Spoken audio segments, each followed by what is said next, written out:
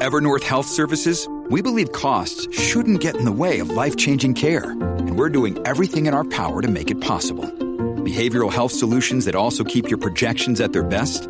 It's possible. Pharmacy benefits that benefit your bottom line? It's possible. Complex specialty care that cares about your ROI? It's possible. Because we're already doing it. All while saving businesses billions. That's Wonder made possible. Learn more at evernorth.com/wonder. Hey, sports fans, Coach Nick here, and welcome to the B-Ball Breakdown podcast. I am pleased to have on the show today Phil Weber, who is a basketball lifer, former NBA coach and executive, and now author and leadership consultant. His new book is called How Do You Make Them Thirsty? A Roadmap for Developing the Potential in Others. And Coach, I can't thank you enough for coming on and discussing this book and basketball in general. Nick, very well. Thank you for having me. I look forward to our discussion. Well, let's talk about the book for, I'll tell you right off the bat here. What are you talking about when you have a book titled How Do You Make Them Thirsty? What is that referencing? It's not, I use basketball mostly in my metaphors, but predominantly it's if you want to improve in anything, if you want to be a leader, some of the main components, a parent, teacher, coach, whatever it is, it's the processes that we go through, or we, in my mind, as I wrote, we need to go through. And if you were going to boil it down, I think that the two main issues here are that everybody's different.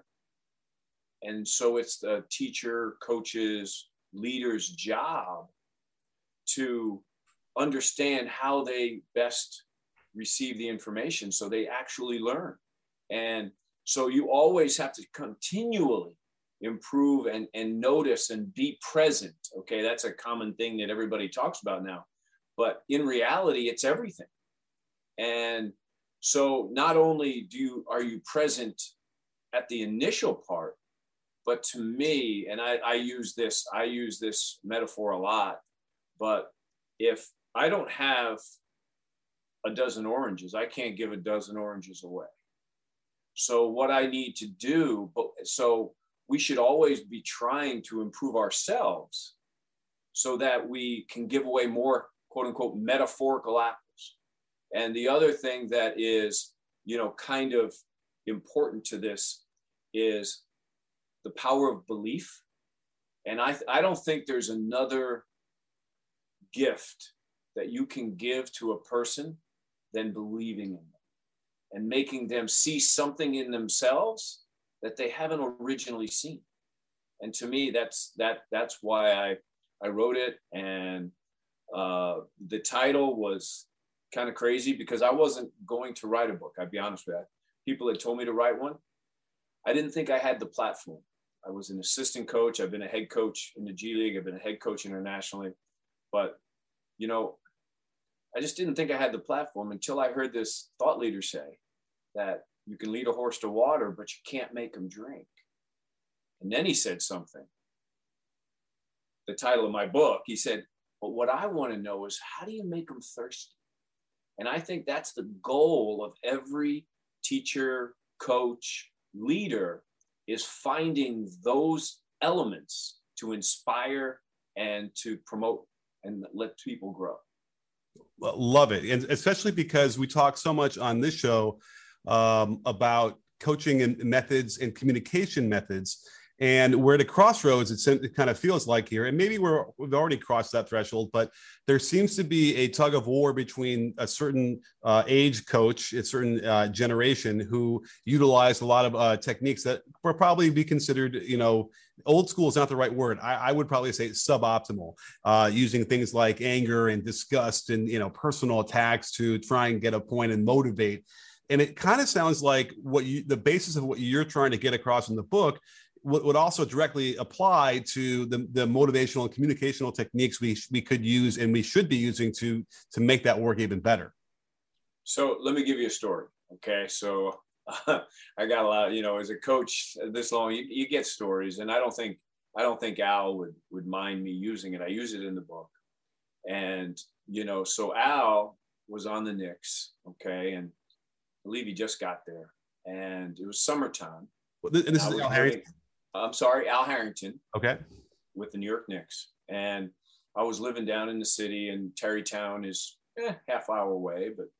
And Al, said, "Hey, coach, can we meet on a Sunday?" And let me tell you, Nick, I don't care if it's 2 a.m. I'm going. And if a player wants to get better, let's go, right? So sure enough, we meet at the practice facility up in Terrytown.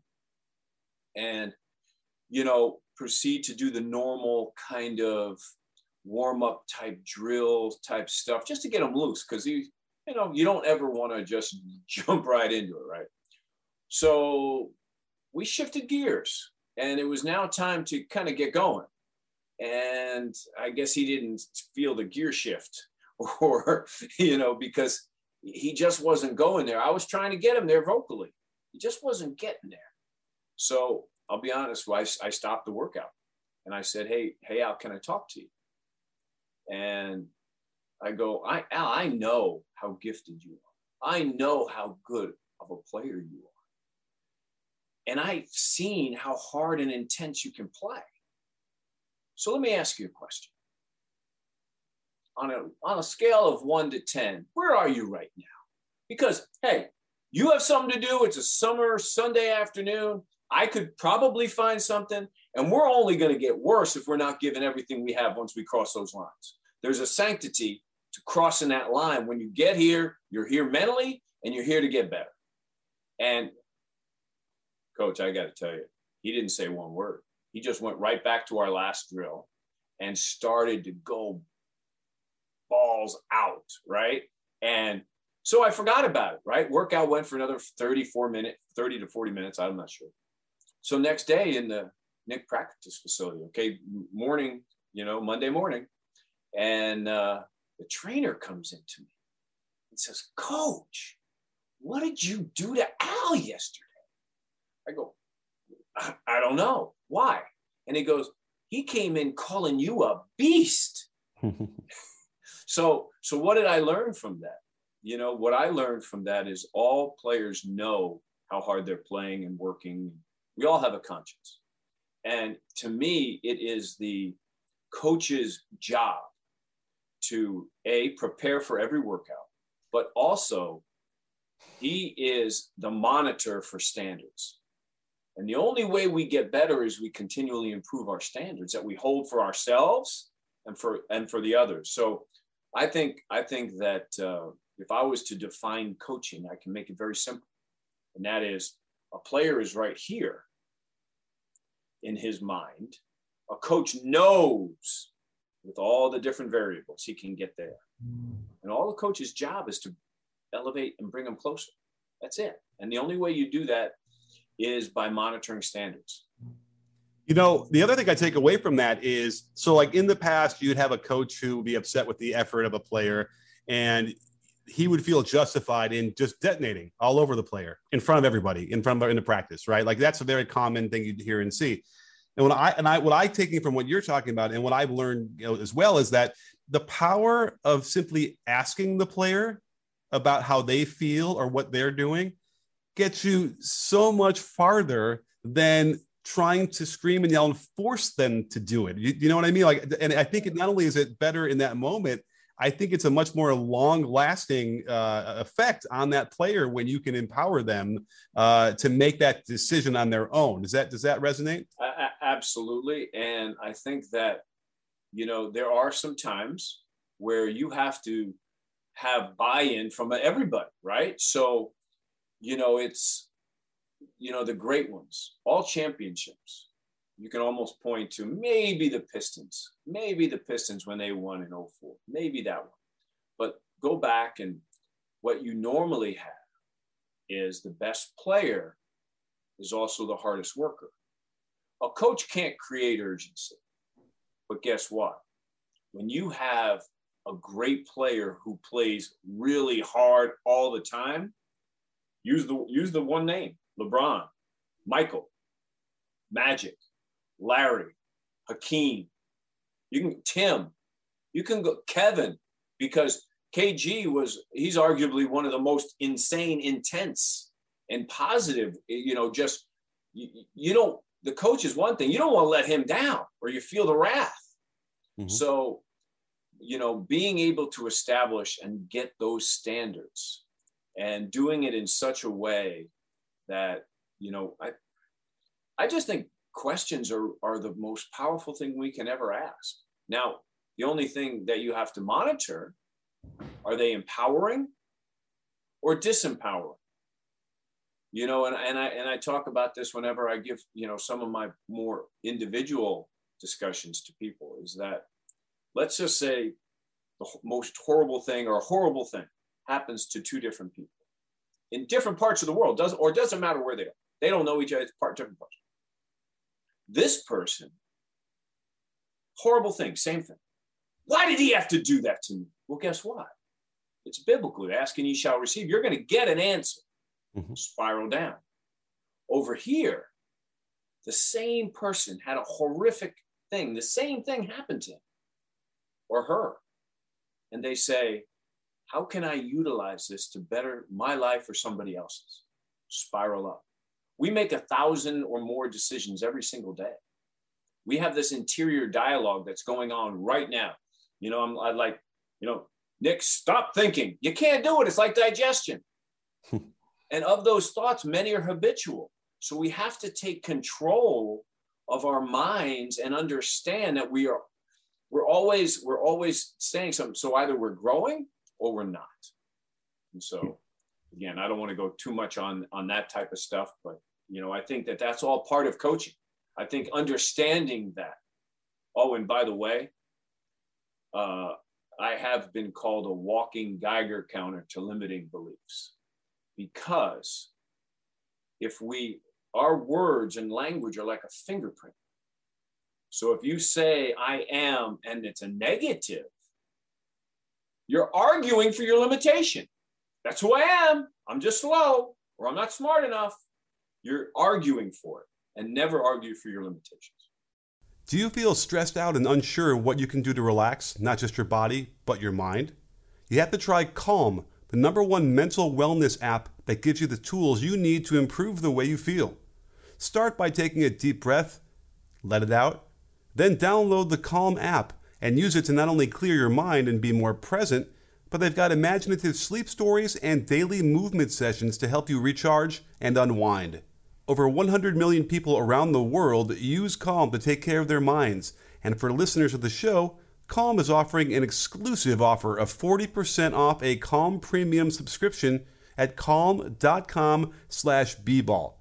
Go to calm.com/bball for 40% off unlimited access to Calm's entire library.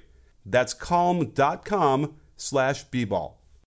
Oh, I'm going to actually be able to bring this back into a basketball suite, because I think, people that's who's listening to this show. But, I work with people in shooting a lot, and I spend a lot of time studying the intricacies. And we've learned, so much in the last even 10 years of how to properly teach shooting that kind of flies in the face of what we taught for the decades before. But I'll ask these players, these young guys, they say, are you a good shooter? A lot of times they'll say, no, not really. And I try and tell them, there is no way you can become a good shooter if you're already in your mind telling yourself that you're not a good shooter. Now, you could be a shooter that's shooting, 25% from three. Well, that's good for where we are in this moment. And we're going to now build from there and go. But I can tell you, that's what I tell myself, there's one thing I can guarantee is you're not going to get better that way unless you begin to change the mindset and the thoughts in your head. I'm not trying to create these overinflated egos, but I'm trying to get past what I think the negative brain stamping that we're talking about here that ultimately affects, of all the things that's mental in the game of basketball, it's shooting the basketball from 20, 25 feet away. And it really, really works. And you can see them kind of smile a little bit, and they kind of change their demeanor, and the energy changes, and you can go from there. But you know what I mean? It's really fascinating when you want to try and, change even the notion of being too humble can hold you back from getting better as a basketball player. No question. And in speaking of basketball, we can go to the shooting aspect of it right now if you want. Okay. I've been fortunate and blessed to, I don't know how many NBA guys that I've worked with as a coach in the league, and probably 100 before I got in the league. So, I would say that with Amari, and I don't think he would.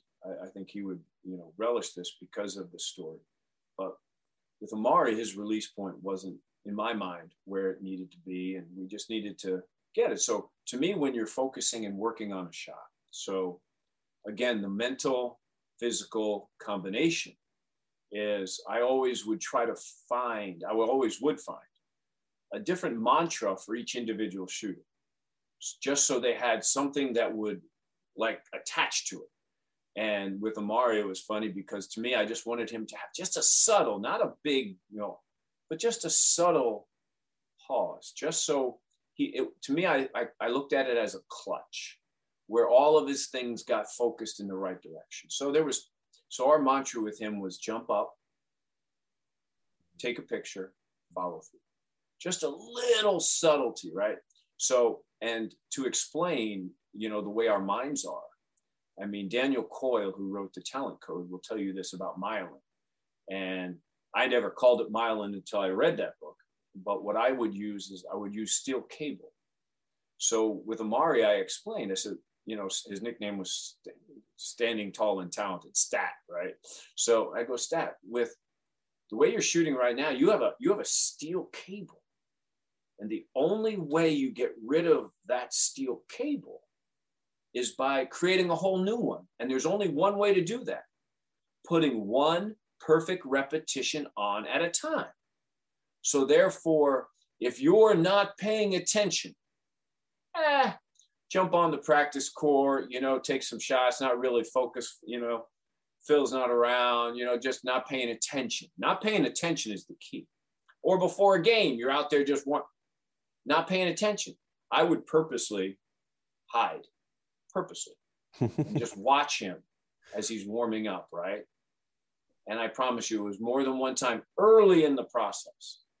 And let's say, for instance, I'm watching him just take 10 shots, and he wasn't concentrating. He just went up there and was just shooting it the way you always did, right? And I'd walk up behind him, surprise him, and go, Stat, what are you doing? What are you doing? He goes, why? He's like, what do you mean? You just took 10 strands off. What are you doing? You're not here. Because if we ever want to change anything in our habits and whatever, we have to be mindful. The first step towards change is awareness. So therefore, with him, he had to always be present on every rep, because it's not practice. Practice doesn't make perfect. Perfect practice makes perfect. Because if you practice something perfectly wrong, you're just reinforcing the wrong habits. So therefore, we got to a place. So funny, the next year. So that was like midway through the 03-04 season. So we worked all summer. We worked all spring, all summer, fall. So now that was 04-05. And, he had developed a pretty good steel cable. And it was a main part of what our offense was. We ran it, we put him on the elbow, and he was so gifted physically that you couldn't guard him one-on-one if you had to guard him for elbow. So we would put him on the elbow, and guys, if they got up on him, he'd go around, or if they stayed off, he'd make it. So we're in Indiana. We are 31-4 at the time, 31-4. And the USA Today, had us on the cover. And there was a picture of Amari. Perfect form on the cover. Jump up, take a picture, follow through. So he's in the back of the bus. I'm like, Stat, check it. Obviously, big smile. It's one of those teacher-player moments, right? One more thing in line to that, and it's kind of circling back to the confidence conversation we were having. So with players, I kind of create a corny reminder of how I'm going to do it, and I call it being a con man. Now, why do you say why it's a con man? Because you start off with consecutives. Now, why consecutives? Well, guess what? It's a way that you can monitor standards For instance, Steve Nash, who's an amazing, unbelievable shooter, he may be at 10 from where you're going, 10 in a row where you don't move to the next drill.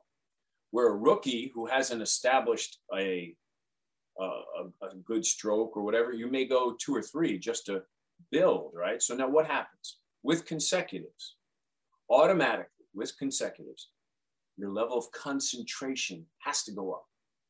Because if you're not concentrating on all of them, you're not going to make it. Once your concentration goes up, all of a sudden now you become more consistent. And when you become more consistent, then you get the fruit of all that consistency, and that's confidence. So I'm working with Loy Vaught before I'm in the league in LA, right? He was a starting power forward for the Clippers. And we worked all summer. We started off in June with 5 in a row, okay? Because he was already a good shooter. He was a starting. So we go all the way till September. And we get up to, now it wasn't the whole workout. I would ideally have 5 or 6 actions that he would have to score on in his offense. Well, we get to September and we're up to 10 in a row. Now, guess what? I said Moneyball maybe 1 million times, because when you get to 9, Moneyball, because guess what happens? All of a sudden now, not only is your concentration, but it automatically creates a pressure to make that shot. Well, he makes 19 in a row, and I just would let him go. If you're get 10, you just keep going. Mm-hmm. He turns to him and says, "Hey, coach, once you get that confidence, then you get the big contract." And he did, 6-year, $30 million from the Pistons. Wow. So it's a method to kind of get the mind into it, increase the standards, and build some tension while you're doing it. Love it, especially because you'll hear a lot of players who, in the younger levels, who will say, I can make every shot in practice, but I can't do that in the games. And a lot of it has to do with the inability to match the kind of pressure that you're going to face in a game when you're practicing. And that's a great way to do it, because it's also the human motivation, their own motivation. No one else is putting that pressure on them. They are. And that's the only way I know to replicate that. It's funny because the way I played when I was in high school, I was a really good shooter. I never got bothered by missing shots in the warm-ups before the game happened, because I knew that whatever happened, for some reason, the stimulation of the game itself, as the ball is thrown up and the refs are there and the crowd and the fans, it was so, I guess, hyper stimulating to me that I knew I'd be locked in and focused, and I would make shots. It was weird. It never affected me. And I suspect it was related to a lot of the same things that you're talking about, in terms of, it's almost like, I don't know if we call it confidence. I like to call it a rhythm. And I'm wondering if you can recognize why I might, because anyone can fake the confidence. They can walk in and saunter in and be like, confident. But to me, it's the rhythm of the way they move their body and execute the mechanics. And does that make sense to you when you hear that? When I heard you just speak about your experience, mm-hmm. I only resonated with one fact in that. And that is an empowering belief. We talked about disempowering beliefs, but your belief that it doesn't matter what happens here, there, whatever, when the game time comes, I'm ready. Mm-hmm. And to have that belief in yourself is everything. And I want to touch base on one more thing for coaches developing offenses. So when we had Amari, and when Boris and I began we're working together, they would not leave the gym. It built up over time, but we got to a point where both of them, they would not leave the gym until they made 10 in a row from each elbow.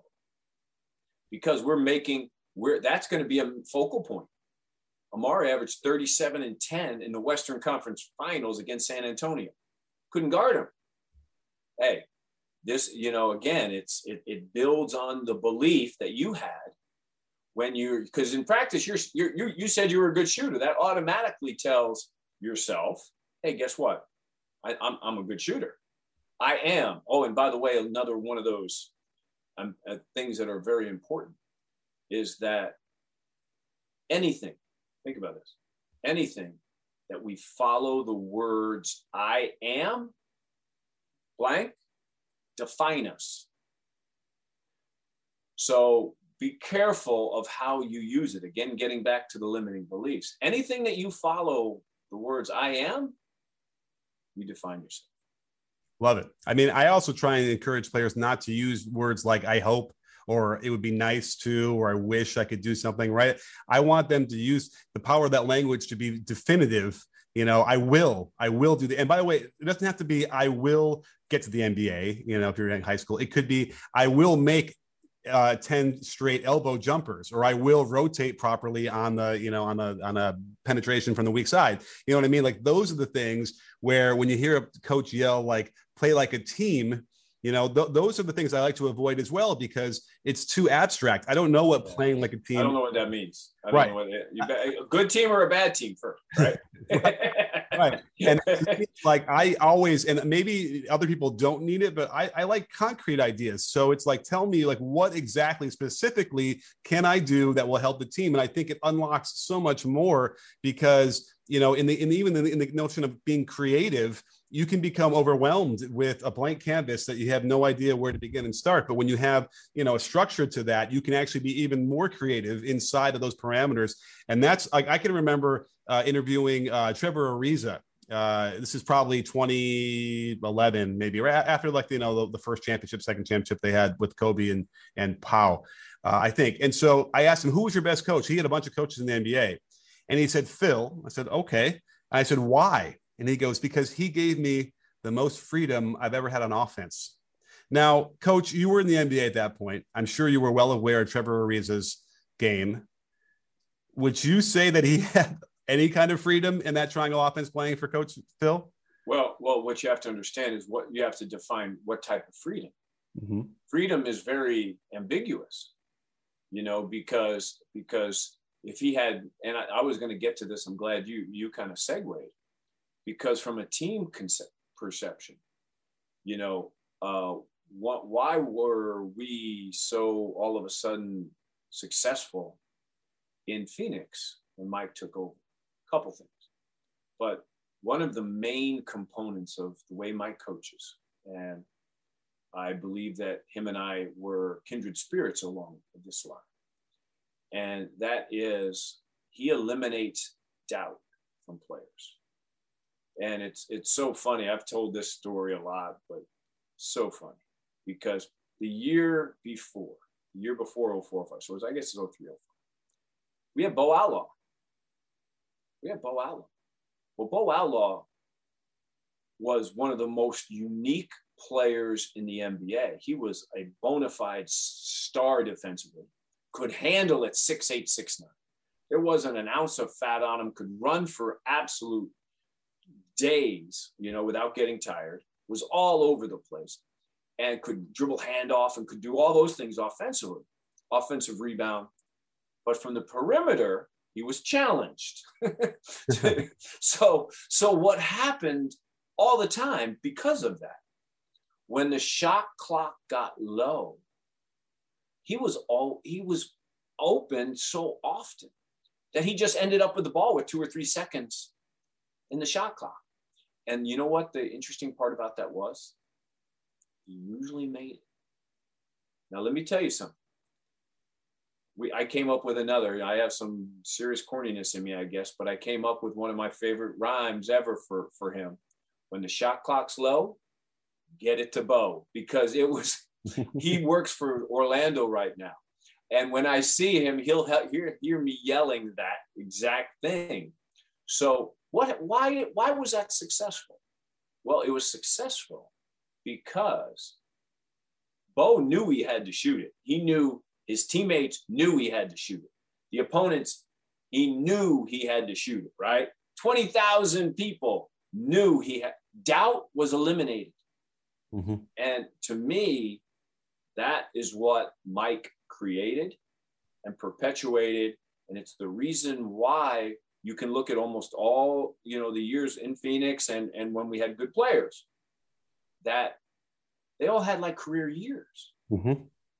And I mean, agents were lining up to send their guys to us, because guess what? You can create doubt in the smallest of things. So you have to guard that. like Fort Knox. You have to guard what you say to the team, because once that doubt's in there, it will grow. So you have to monitor how you use your words in order to build confidence and eliminate any kind of self-doubt that they may have. Absolutely. Language is so important. I can remember even just, and it's not easy to do, like to study how to use language properly and avoid, getting caught in certain, cliches that will ultimately be damaging to a psyche. For all the credit that Mike D'Antoni and you guys and you Phil specifically get for the developing that offense, 7 seconds or less, I kind of feel like more credit should be mentioned for the empowering of the players, the ability to see, and Mike was doing it with the Lakers later, and it was tumultuous here in LA, but like he was still finding ways to get like players we hadn't really heard of to be scoring the ball easily, out of that. And it wasn't just out of the offense. It was you could tell the player had the glow, and there is no other explanation for why that was other than being in the proximity of him and you guys when you're doing that in Phoenix and in New York and everywhere else. So that was always the thing that struck me, probably more than what you were actually doing X's and O's on offense, was just how these players would come in and just take agency of of their role and do it without being intimidated by the situation. Again, it's a very lost art that really needs to be developed more. And I think if it was developed more, we'd probably have better players all the way around at every level. Mike paid very close attention to many things, and I marveled, and I mentioned this a lot about him because I would watch him every single day, right? And every single day he would walk onto the practice court, or an arena where we're getting ready for a shoot around, and he would touch up every single one of the players, every single one. So it didn't matter if you were number 15, if you were and even so much as, you okay? You doing okay? He just checked in, right? And when you feel part of something, okay, when you feel that that you matter, you just feel safer and able to contribute, and ultimately you'll contribute more. And I think with companies that have psychological safety along with accountability, that they function, amazing. That's one reason why, my time with the Heat, where, there's a reason why they have people there that have been there for 25 plus years. They create such a culture, family culture. Mike did it a little bit different way. But the Heat do it an amazing way. They have their core values and they live by them. And it's not just some placard up on the wall. These are real actions. These are real things that those players feel. And, it's mindfulness, because as a leader, coach, every single day you have to prepare not only what your plan is, but how and what you're going to say and the approach that you're going to say. And you have to understand your team. And it's almost more of an art than a science, because people are involved. That's it. People are involved, and we're all different, right? I will tell you this, though, and I don't know if I mentioned this earlier. But yeah, I guess I did. They don't care how much you know. Players don't, until they know how much you care. And to me, that care is absolutely flipping everything. Wow, that's great, wise words, Coach. When you're not busy writing books on leadership, what else are you doing these days that keep you busy? Well, you know what? I am doing a lot of podcasts for my book. I got to be honest with you that way. Right. Getting ready to do some videos. Do a lot of speaking right now. So I'm involved with some companies that have brought me in, and my goal is just to give back. I've been blessed by basketball for so many years. And, how can I give back is one of my standard questions I ask myself every single day. And how can we find you out there? Are you on social media? We can. Well, you know what? I got to tell you, as you can see behind me, right? So my website is actually coming up. The publisher of my book looked me in the eye and said, Coach, you realize you're a ghost on social media. So I have embarked on becoming more visible, and not from a self-promotion, I guess, but more for, I believe in the message. And I think people should care about each other and focus and believe in each other more. And I'm just trying to get that out there. Well, Coach, thanks so much for coming on. And the website is Coach Phil Weber with 1B.com. Yes, 1B. There. And again, thank you for coming on the show. This is terrific stuff, and can't wait to talk more about it. And don't forget, sports fans, the P-Ball Breakdown, we're not a channel, we're a conversation. You in? Are you in, Coach? Oh, absolutely. 100%.